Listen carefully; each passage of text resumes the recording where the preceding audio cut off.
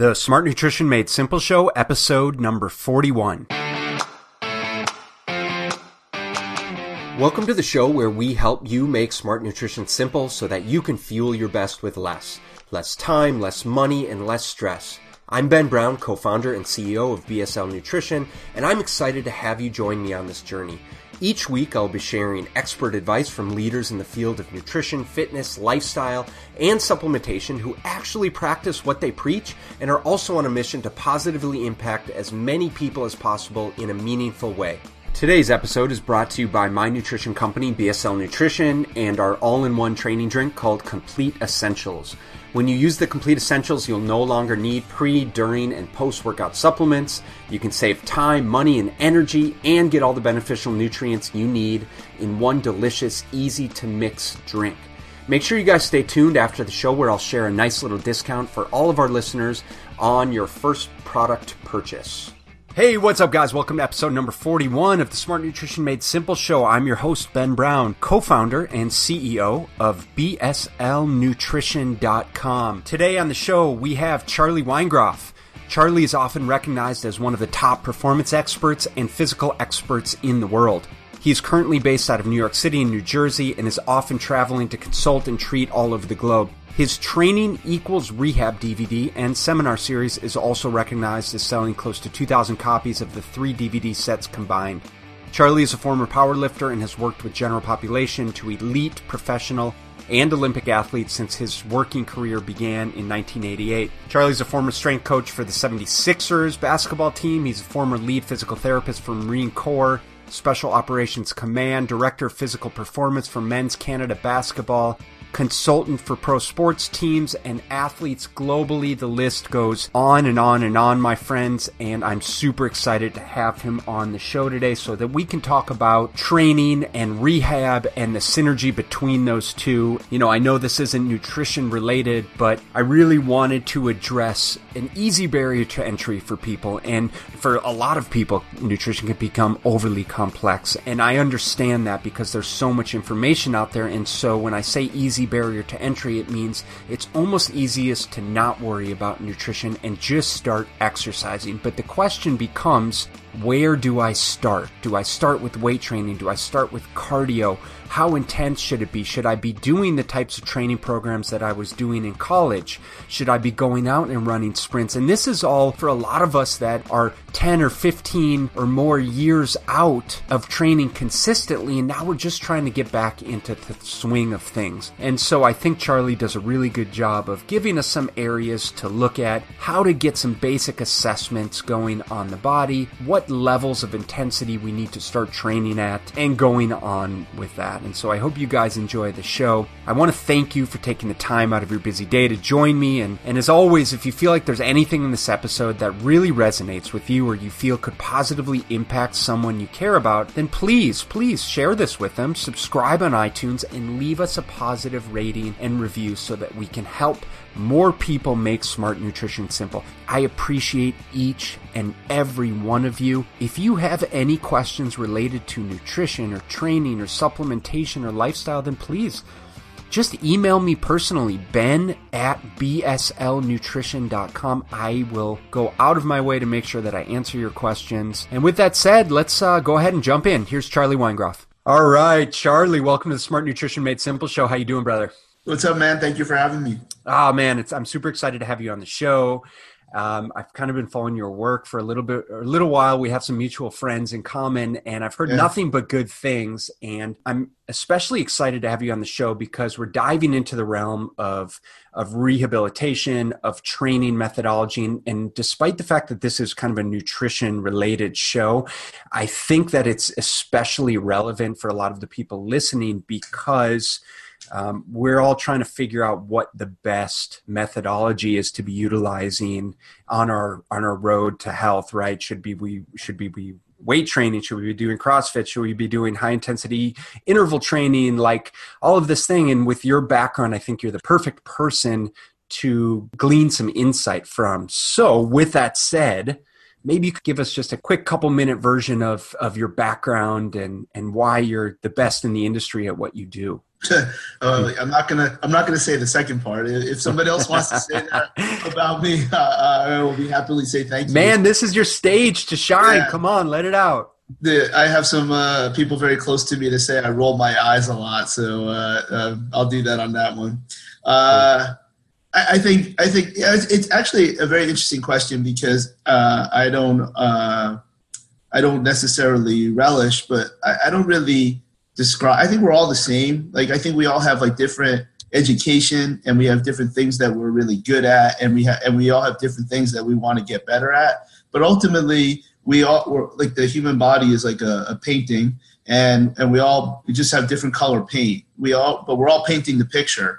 We just use different brushes or different colors. So I think when you look at things in a little bit of 50,000 foot view, as I just did, I'm not different than someone that deals with nutrition. I'd like to think that we all should know enough about everything so that we can get the person get the client, the patient to the right paintbrush so that they can be painted with the right color. I know enough about some things. I know very little about others. But what I think we should all know is when we're not the right person to be intervening.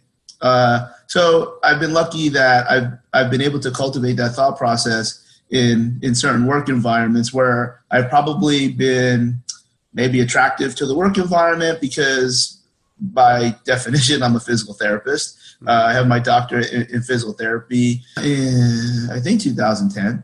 I graduated from PT school in 1999, graduated from college in 1996. And I've been very, whatever the right word is, lucky working in professional sports and military, where a lot of the barriers to what we do in human performance are not there. We have financial resources. We have elite human beings that can skip steps without missing anything.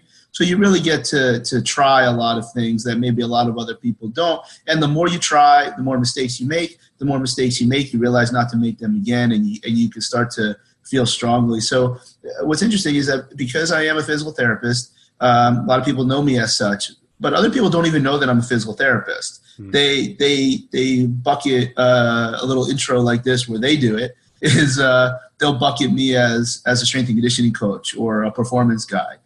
So my view on the human body, I think that what most people think physical therapists or chiros do, extremely, extremely important. I think it drags on a lot longer than what's required, and they don't get into the next step of adaptation. And that's not a knock on somebody unless it's a knock on somebody. So a lot of people will look at what I do and bucket more strength and conditioning or fitness. And that's okay because I don't look at training and rehab as different processes when you have a 50,000 foot view of just how do we solve problems or create a more robust human being from a physical or neurological level. No, it's a good description. And it seems to me from the outside in that you've done a good job of kind of synergizing all of those spectrums, everything from, if we want to put it in this position of physical therapy all the way, through soft tissue, through strength and conditioning and sport performance. It seems like you've done well doing all of those things. But with that said, and so that we're all clear, maybe you could help us differentiate a little bit between what you consider to be like, what's the rehab? What do you classify as rehab? What should someone be looking for in rehab versus, training, and where does that distinction lie, at least for you in your practice? Yeah. So if there is an objective measure that involves the joints of the body, so now if we're going to talk about rehab or training from a physical perspective, we have to be moving. Now, I could take the definitions a little further back, and training and rehab could apply to medical service. It can apply to fitness. It can apply to sleep, nutrition supplementation, psychology, or load management. So those to me are like the six buckets of techniques. And if another word makes sense, like if somebody didn't like their favorite word wasn't there, I would say, oh, I would consider that very important in this category. My words don't necessarily matter other than to create simplicity and categorization. But when it comes to the joints of the body, which are the only real required entity to discuss movement, if an industry standard is not met, then I would call that rehab. Okay, so if your joint does not move to an industry standard, the processes of restoring industry standard, I would consider a rehab technique. Now, that doesn't mean it's manual therapy. It could be if your cardiovascular fitness is below industry standard, I would consider that a rehabilitative approach because we are, by definition, rehabilitating this system. You could use a nutrition technique. You could use sleep technique to rehabilitate the joint position. Like, what is if the evaluation is objective, we should be able to use any technique to create a solution.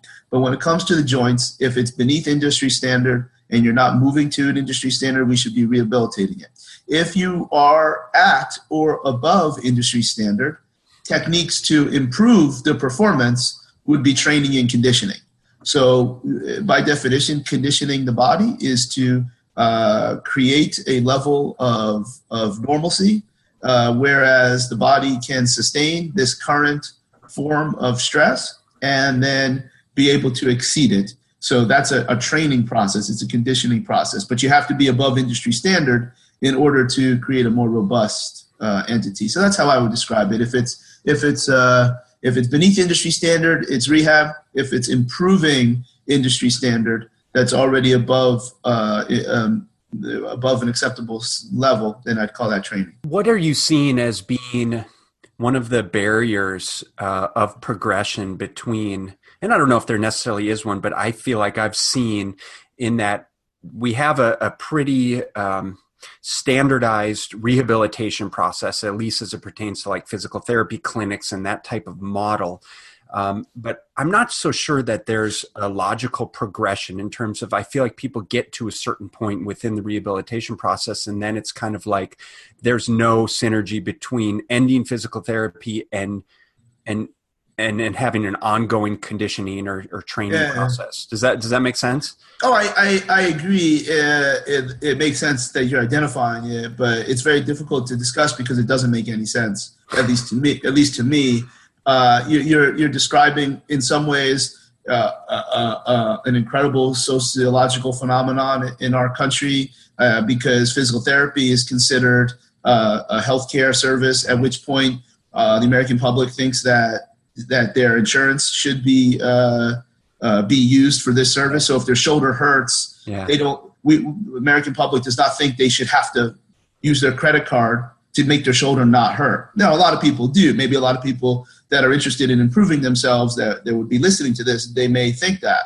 But most people, that it just doesn't happen. So then the service of physical therapy gets shaped and formatted and boxed into how it's compensated, which is very, very poorly. So you're describing a negative, which is the one piece that there's no carryover. Well, the reason that it's negative is because it doesn't make sense, because it doesn't make sense that they're getting paid by a third entity. So like when you go to the hospital, you go in and you get service from a doctor and a nurse, et cetera, and a third entity pays most of the bill. It's just, I don't know what business this is, why this is considered, normal. And now that makes the next jump is what? So you have to be rich to get health care? No, we're at a position that you kind of have to be whatever you define as rich to get good health care.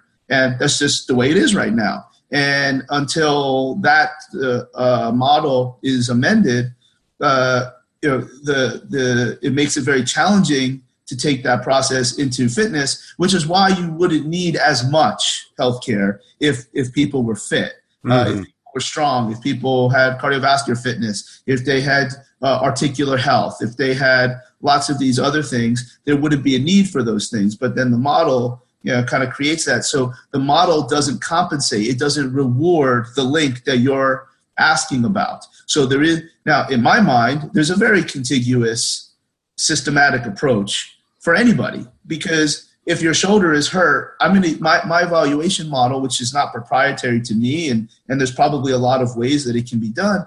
We will use rehabilitative techniques because your shoulder is under industry standard, but your hips and knees and feet might be well above.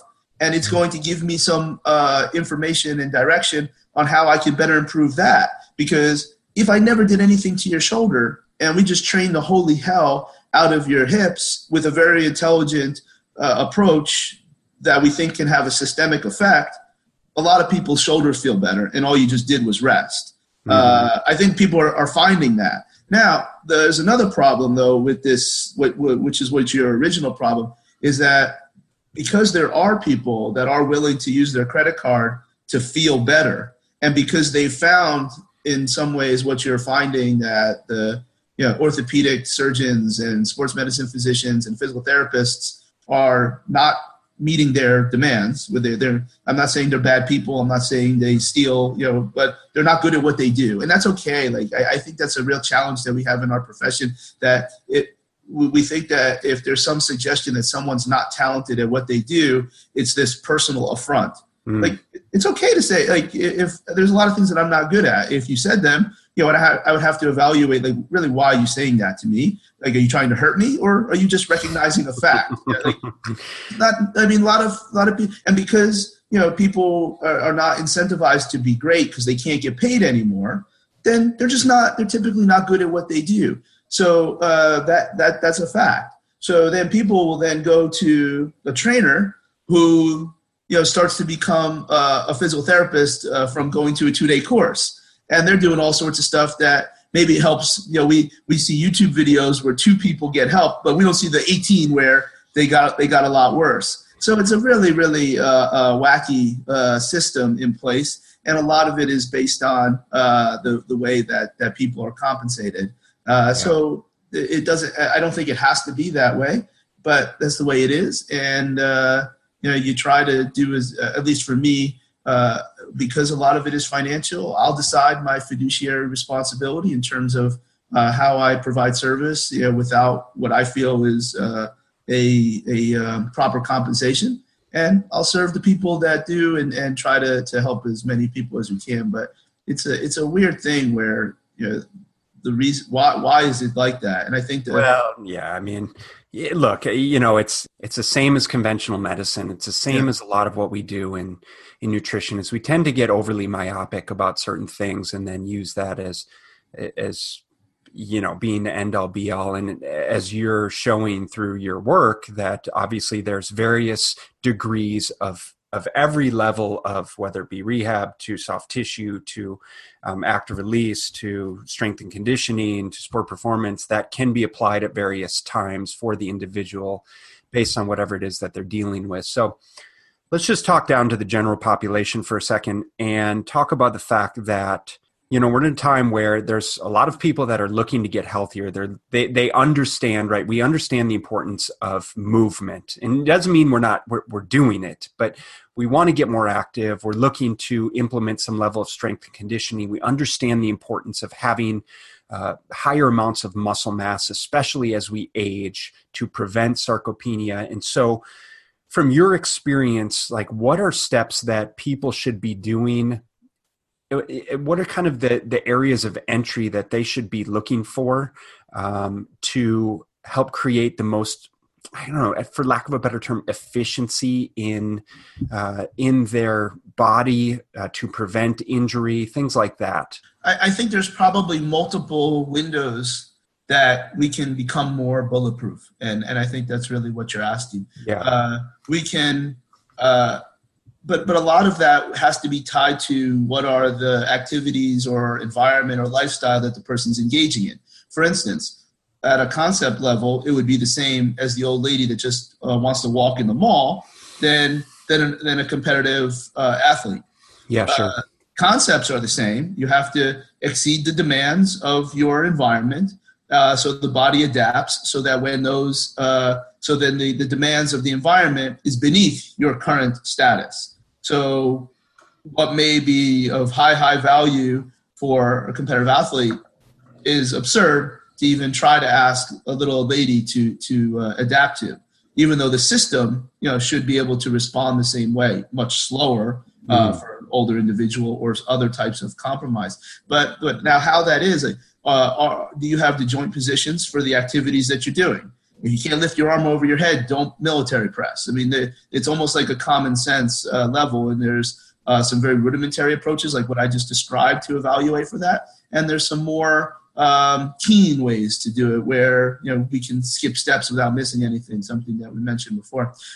There's cardiovascular or strength demands. So if you need to do something with fatigue, well, when that fatigue hits, I need you to have been there before. So your heart and capillaries and lungs all, are not challenged, so you can continue the activity at the strategy that you're, satisfied with. We get hurt when we're tired. We keep going because mentally, and we do have enough energy production to technically keep going, but strategy changes. And that strategy may no longer be efficient for joint health. Your back goes out, when you're tired, but it didn't. Sure. Was there really something wrong with your back, or you just did something differently when you got tired? So we should analyze that and match those demands. Then there's something maybe a little bit more. Those are the two pieces that I think most people will really get after. But the more advanced, or somebody that trains more often or in more demanding situations, we should also appreciate, is today a good day? And maybe we can call that readiness. Are you ready for what you had planned today? Are you ready for anything? Maybe you should do 50% of what you had planned. How do we determine that? There's the most rudimentary way would be considered cybernetic. How do you feel? Yeah. Like, do you feel good today? Do you not feel good? We've all gone under a bar and lifted it off and been like, yo, is there wheels on here? And it's like really, really heavy, but it's an empty bar. And then other days you lift off an empty bar and it's like, man, today I got it. And you're already, you just popped out 20 reps on an empty bar, and you know today is going to be a good day. Now that's cybernetic. That's probably the weakest. It's only useful for you. Yeah. And you could be wrong. Like you might not feel good later in the day, but there's other ways. I mean, there's very, very sensitive medical tests that can tell us things about our blood on a day-to-day basis that may or may not be consistent with what we had planned. There's technology that maybe measures electrical discharge from the heart or the brain, which can tell us today is a good day or not a good day, things like HRV. Yeah, we've talked a little bit about HRV, and it seems like a reasonably easy entry point for people to be able to self-assess their readiness for exercise. Yeah. I agree. I think we should also, though, be careful about with it being easy comes this assumption that because it's a very linear message, like this whole notion of red light, green light is probably dangerous, because HRV is just one of several modules in the body that release it, that can be read electrically, that will give us similar information. So for instance, HRV may be really, really advantageous to adapt to training. It's not like the technology is wrong. However, because it's only measuring one system, the other four, the other six, whatever, might be going the other direction, at which that technology might give you a red light where your HRV may give you a green light. And then there's different forms of analyzing your load. So very rudimentary again. Golly, if you went heavy on Monday, I don't know if going heavy is a good day Tuesday. Just a very traditional high-low programming approach. Some kind of periodization, which is planning. And if you plan, but now maybe you didn't sleep well, your periodization did not account for planning. So you're gonna miss some people. Like, that's not gonna be the best approach. But there's different tests. You can squeeze some kind of dynamometer, and after the 19th time of squeezing the dynamometer in between your knees or in your grip, you're still 30% beneath your best number that you measured when you started and you were fresh. Today's not a good day. Like, these are lie detector tests, vertical jump, throwing a med ball. If you're a certain percentage below. But now you have to do these things every day so you can start to build up a database. These are all very easy things to do, easy entry points. In fact, probably easier than strapping up and using your phone to or some kind of technology. So there's different tests you can run to start to determine, is today a good day? And then the last window would be the sensory systems. So if your balance is off that day, and this is probably more for a more discerning athlete. So I don't know if it's important to get into it, but I would call those 4 components movement, output, readiness, and sensory systems. So it's movement and output would probably be the most useful for the folks that I think are listening today. Yeah, I think those are really relevant. I know for me personally, and from what I've seen with clients, just our self-perception can be difficult to assess in that, and I'm sure you're familiar, is, we have those days where we feel like we're dragging ass to the gym, but then we get under the bar, we get a couple sets in, and then all of a sudden we're having a phenomenal strength day. Now whether or not that's good for us in the long term, what it's doing to our nervous system or whatever, I'm not sure, but just from a self-perception standpoint. But what I've seen and what I'm seeing a lot of is, especially with guys, especially with kind of those weekend warriors, a lot of guys that,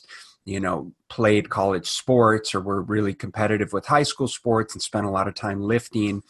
Then we go through this period of 10 or 15 years, right? Maybe marriage, maybe a couple of young kids. They let themselves go to a degree, and then they want to start to get back into shape. And I can't tell you how many guys I talk to that essentially come back and say, yeah, so I'm starting on Monday and I'm going out and I'm hitting our rugby workout from 15 years ago, and they're doing 30 sets of something, and they get one training session and they're crushed for a week. And so my question is, for most people that are, let's just use an example to be specific, is they're getting into strength training, where does that dose response lie? Again, we're talking general population. We're talking a relatively untrained population. They have some lifting experience in the past, or maybe on and off for the past year or two.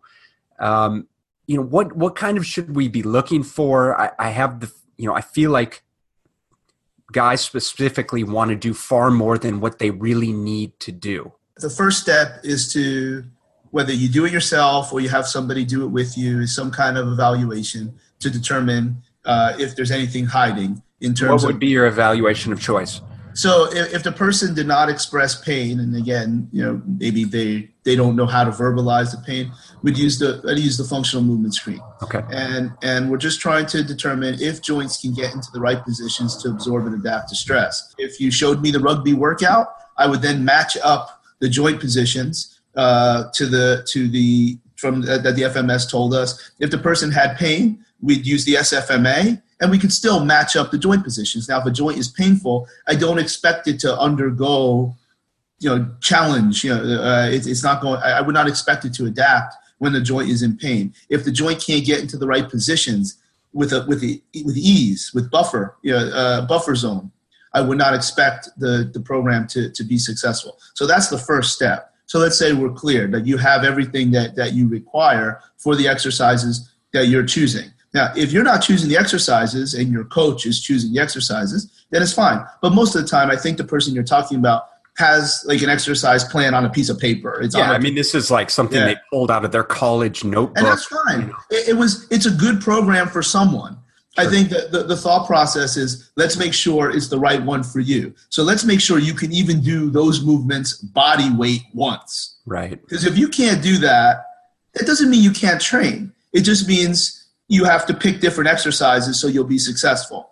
The best thing that'll happen is that'll be an inefficient training session, like what you described. They went through it and they're knocked out for 2 weeks because their body has to recover. Even if it's even reliable, maybe they get injured, which would be the worst thing that can happen. Sure. So there's no way to know which one that is. Not everybody gets hurt when they don't move to a certain standard, but that standard has to be acknowledged from the program. Like, we can't use the functional movement screen first and then not know what exercises you want to do. Now, that's really not opinion. Whether it's a functional movement screen or not is up for discussion. I have not found something to be more successful at determining those goals, but I think most people would agree that you have to at least be able to do what you want to do one time body weight before you do it a whole bunch of times with external load and with fatigue.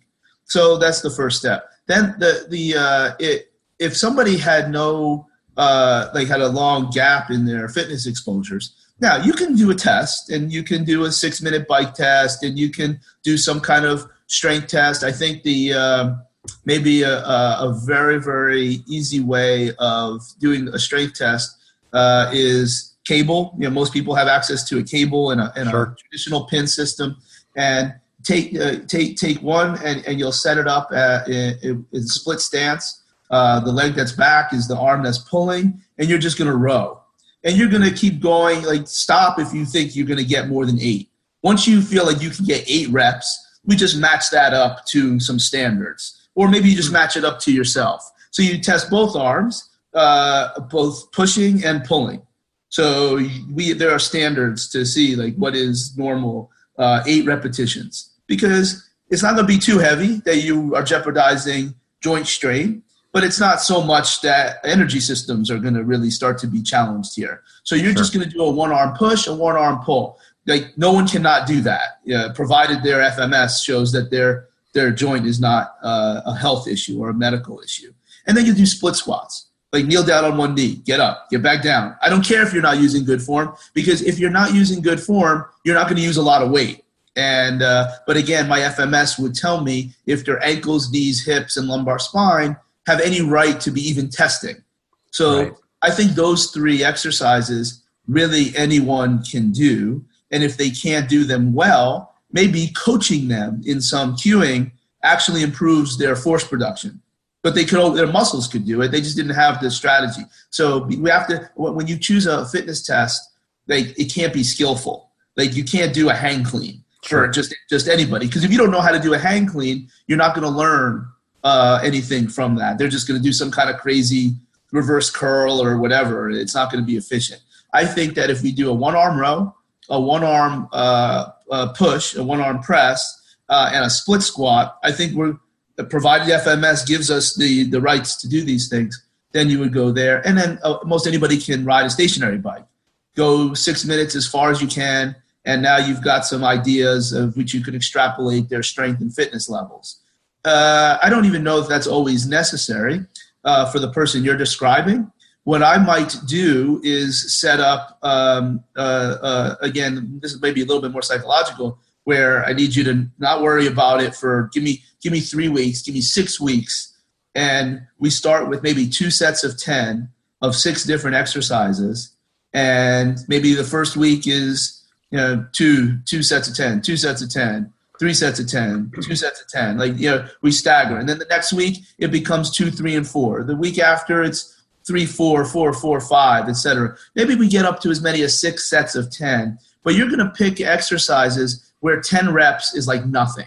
So you're going to pick provided that they have the FMS to support it, pick some kind of squat, pick some kind of hinge, pick some kind of pull, pick some kind of push, pick some kind of anti-extension, and pick some kind of locomotion. Those are your 6 choices. Locomotion would be based on distance, not 10 reps. Sure. So provided that everything is satisfactory, a goblet squat, a kettlebell deadlift, a dumbbell bench press, a pull-up, or even a 1-arm row, a rollout on a ball or a wheelie, and then farmer's walk. And we're just going to do lots of repetitions, so we've got lots of opportunities to move in these fundamental strategies. But you're always going to get out easy, and I'll quote a little bit or credit a little bit Dan John, where he would describe this as a park bench workout. He would say in some ways there's 2 types of workouts. There's a park bench workout and there's a bus stop workout. So not everybody even knows what it's like to get on a bus, but in New York, if you're waiting for the bus, it's oh my God, is it coming? Oh my God, if it doesn't get here in 1 minute, that means I'll miss the next one. And oh my God, I don't want to sit next to that person. Oh God, it's starting to rain. Like a bus stop workout is like very, very precise, very intense, very, very stressful, and it will bring you great rewards when the bus comes and takes you to your destination. Mm-hmm. You can only do that a couple times a year. You're really going to rev it up. You're going to take 8-12 weeks and get ready for showtime. But the other types of workouts are park bench, where you're just sitting there, you're reading your book, somebody walks by, you wave, you look up, you hear a little bird chirping. Everything is very, very low stress. And if you can't get 10 reps, doesn't matter. You're not going to pick a weight that's so stressful. I have found that the person you're describing often coming off injury, but they're actually healthy. Like they've gone through a very acceptable rehab in terms of their pain. They healed, but their whole body didn't really recover yet. They didn't. Their nervous system, and they didn't have. They were not introduced to healthy stress like I described for you when your shoulder hurt, but your hips and legs did not. Sure. You should be squatting very, very much if that's what you normally do. You should be challenging because the systemic effects of can be very, very useful. Just let your shoulder relax. Now, not every shoulder is going to get better just from that. You just do legs. I'm going to look silly. No, you're not. You're going to look fine. Like, just train your other arm. Well, I don't want to look lopsided. Nonsense. Like, this doesn't happen. And in fact, there's a lot of neurological reasons to say working your good shoulder will make the bad shoulder feel better. It'll help it heal faster. Sure. So those are some other types of things. But I would actually throw them into like that easy strength or I ripped off the term easy effort. The easy effort method to fit more into maximal effort method, dynamic effort method, repetition method, and the easy effort where everything is below 70%. You want to do 12 reps? Go ahead.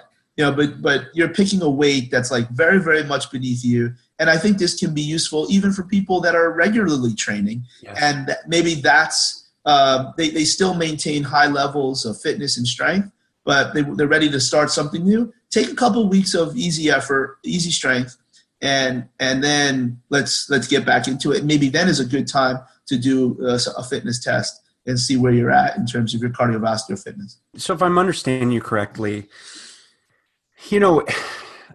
it's really, it can be very beneficial for people that haven't been training consistently to go in and do kind of a fair amount of submaximal work and not thinking that they need to go in and be benching what they were benching in college, as an example, or feeling like they need to load up the squat bar and crushing themselves in the gym to the degree that they're likely to get just as much, if not maybe more benefit or prevent any potential injury by training at a submaximal load, right? 100%. If there was a list of things, and I don't know that reminding people of the mistakes that they make is a good thing to do for people that are looking for help, but let's consider this educational for the purposes of our talk. If there was a list of what I think a lot of general population makes mistakes, I don't think they're stupid. I think they know the wrong things. It would be wrong they think that they have to get to exhaustion or failure for their investment in fitness to be successful. Yeah. And in fact, there are very, very few. The most elite physical entities on earth do not go to failure. That doesn't mean they don't test to failure, but they don't train to failure. So even the best of the best don't do that. So I think it's absolutely correct. Submaximal is an interesting word because over the last maybe little bit of time, I'm very, I try to see what motivates a man, like what makes a man or woman do what they do. Because I'm finding myself, I have no idea why they're doing that. I would, submaximal is like almost like a negative word. Like I don't want to be submaximal. I'm right, maximal. Totally. So we have to find maybe a better word that doesn't trigger some kind of potentially negative emotion. But you're absolutely right. Like submaximal is the proper way to train. Even in the maximal effort method, in probably the most successful powerlifting paradigm that we've ever seen, you never miss a lift. That doesn't mean it doesn't happen, but your goal in the maximal effort method is to get 1 to 5 repetitions over 90% of your 1 RM, but you don't get psyched up, you don't get revved up, and you finish every lift. So there's still, you never miss. Now, there are some methods that training to failure stimulates certain types of adaptations, but we're not talking about that, like with general population. Yeah, I think, it's almost the precision of what we're doing after lifting with good form to minimize joint wear and maximize force production, it almost doesn't matter. Like, just totally. If you get, we get caught up in like camps and I like this guy's voice, so I'm going to follow what he does. I think if we pick 6 exercises and did 3 sets of 10, like the traditional bogus physical therapy number, I think most people would start to do pretty good. Let's find something between 70 and 80%. And maybe one of the most successful and strength and conditioning programs of all time is Bill Starr, Only the Strongest Shall Survive. He picked 3 exercises, and they were just different versions of sets of 5. On one day there's a set of 8 and a set of 3, but you got to go 5 sets of 5 real heavy. Another day was 4 sets of 5 real light, and another day was, if I'm not mistaken, 3 sets of 5, 1 set of 3, and 1 set of 8 medium. And that was what you did. And you picked the same 3 exercises every day, because the exercises are just vehicles based for how you look, how you feel, or how you do something else. Now, if you're going to do something else that's precise, ideally you'll pick exercises that we hope translate. But very, very few people, even elite athletes, are even at that level, in my opinion. Just do whatever. I can remember stories that Charlie Francis would say, one of the greatest strength coaches ever, where he was Ben Johnson's track coach, maybe most notoriety. But he was training multiple Olympic level sprinters, and he would say, Ben would he'd do a lot of powerlifting, and Merlene Ottey would do, I don't really know what she was doing, and Asafa Powell was doing more Olympic lifting, and it didn't matter because they all translated to sprinting. So sprinting is highly, highly general. So it's I think we get caught up in like, I have to do it this way. So I do not think that it even has to be done a certain way.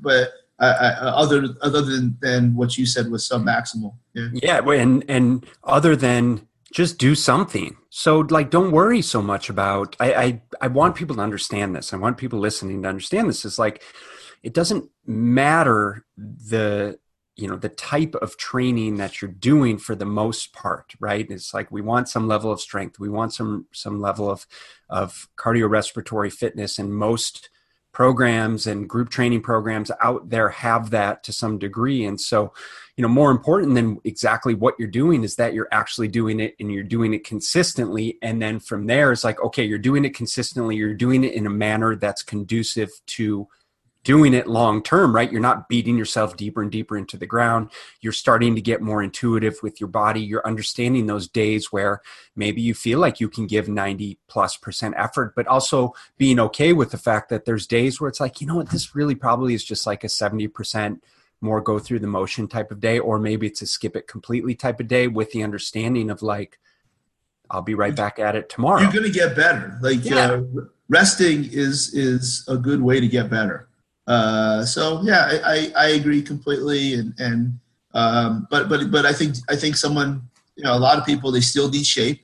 It's why there's a profession, and it's an expert profession, because anytime you give somebody money, it makes them an expert. So again, going back to that person, I would pick 6 exercises that fit into those 6 categories, and take it over several weeks. Probably start to get up to 5, 6 sets of 10, and we're getting a lot of exposure to movement. We're getting a lot of exposure to time under tension. I'd like all those movements to be full range. I'd like all those movements to be perfect form, and the weight should support full range of motion. It should support perfect form. And next thing you know, you're ready for something much more intense. I don't know if it's that rugby training program, but you'll have built some kind of base, and that's just for strength training. We probably should find a couple opportunities to take a look at your resting heart rate, and even if it's like, we demonize 30 to 90 minutes of slow cardio. It's I don't know. It has a role. It doesn't have a role for everyone as much as it does as people may want. You go to a commercial gym, you're going to see a lot of out of shape folks doing that. But every once in a while, you'll see some really fit people doing it because there's a role for that. But it's all, there's a couple fundamentals that I think general population can fit, and then they take your message of, it doesn't. How about we don't say it doesn't matter? Let's say it doesn't matter as much right now. It'll matter more later. And sure. And I think that's a little bit of a healthier way to look at it, where I promise you will have the program you want.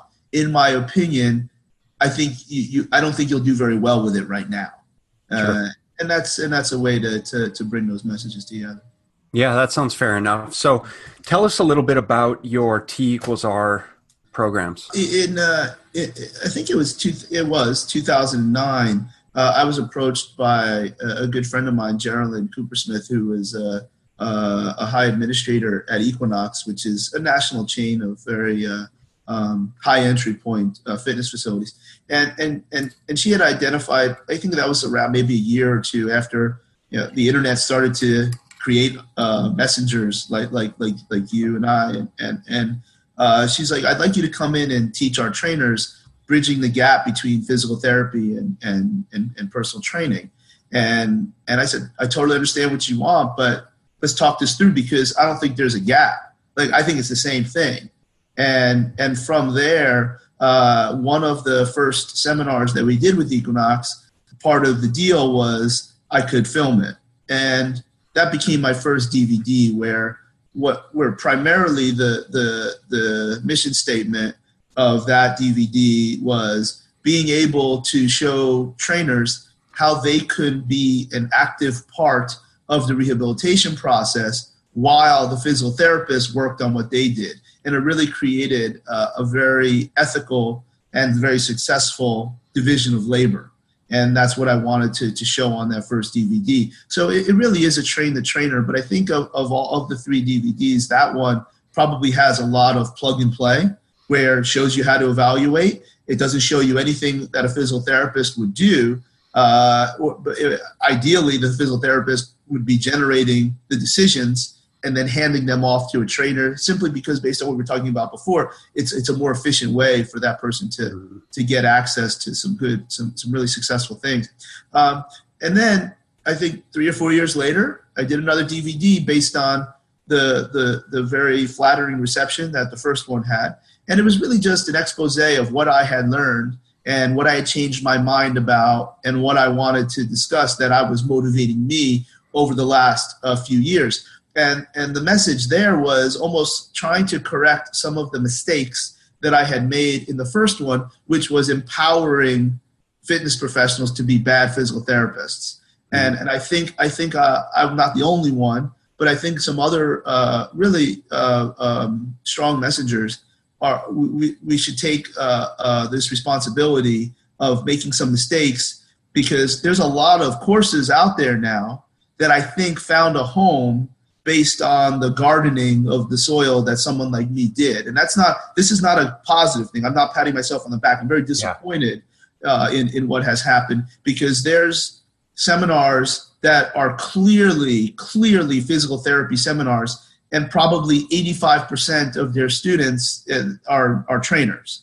And I think I'm a part of that, and I'm very disappointed in that. So the second DVD started to condemn that thought process and demonstrate, no, that's not what I was doing. Like, I felt like I had to do that. And I don't think at the time I was negative, but maybe it wasn't the best way. And I found that the second one, which again, huge reception. A lot of people like listening to the bad guy talk a little bit, but I think the third one, I kind of brought those two messages back together in terms of division of labor and some of the things that we talked about with the 6 buckets of of interventions, and then shifted more towards fitness, which was where the last several years, as I got back into professional sports, not that physical therapy and those types of things are easy to me, but I started to see throughout my learning like some even stronger links of physiology and neurology, and that was where I talked about, and then got into some training programs that were plug and play from the third DVD. So again, I do think that there is value for somebody, but these are really train the trainer products, and these are things that it's just a window into how I think over the last, in this case, 6 or 7 years since I started putting these together. So we do have a lot of trainers that listen to the show. And so where can they find those resources? Yeah, charlieweingroff.com is my website, where there's a lot of articles and some of the videos, Facebook Live stuff, and then being able to purchase the DVDs can all happen through there. Beautiful. Yes, yeah. For all you trainers listening, if anything that Charlie was saying resonated with you, which I'm sure, if I know you guys and I know a lot of you guys listening, I'm sure it did, then make sure you guys head over to his website and check out those useful resources. Charlie, thank you very much, man. I really appreciate your insight and your wisdom and you taking the time out of your busy day to come and join us on the Smart Nutrition Made Simple show. Man, I appreciate everything that you're doing. Cool, man. And we didn't even talk about nutrition. We didn't even talk about nutrition, but it's very important. Nothing that I do matters if you don't have. Well, so the thing is that I'm glad you brought it up, but the thing is that I feel like for a lot of people, a lot of times we talk about how nutrition's the most important factor in getting someone healthy, like it's 80 or 90% of the battle. But I feel like for a lot of people, movement and physical activity is like the lowest barrier to entry. And oftentimes it's where people find the most comfort in getting started.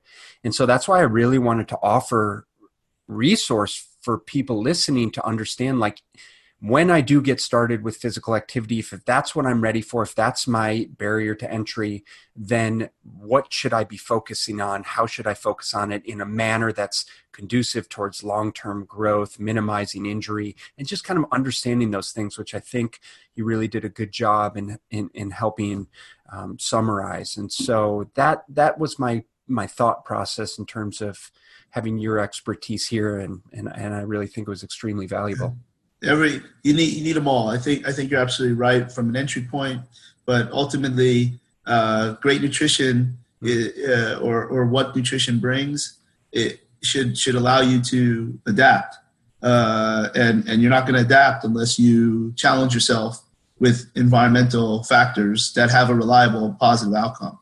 So nutrition drives you to fitness. You might need rehab in the middle, But yeah, I think you're absolutely right. We need everything is important, and the individual will his or her evaluation will indicate where the best entry points are. Yeah, and it's the same outlook that you're describing in terms of what we're doing with exercise. We're trying to get a baseline assessment. Same thing with nutrition is like, where are we deficient? Where are a few areas that we could really bridge the gap?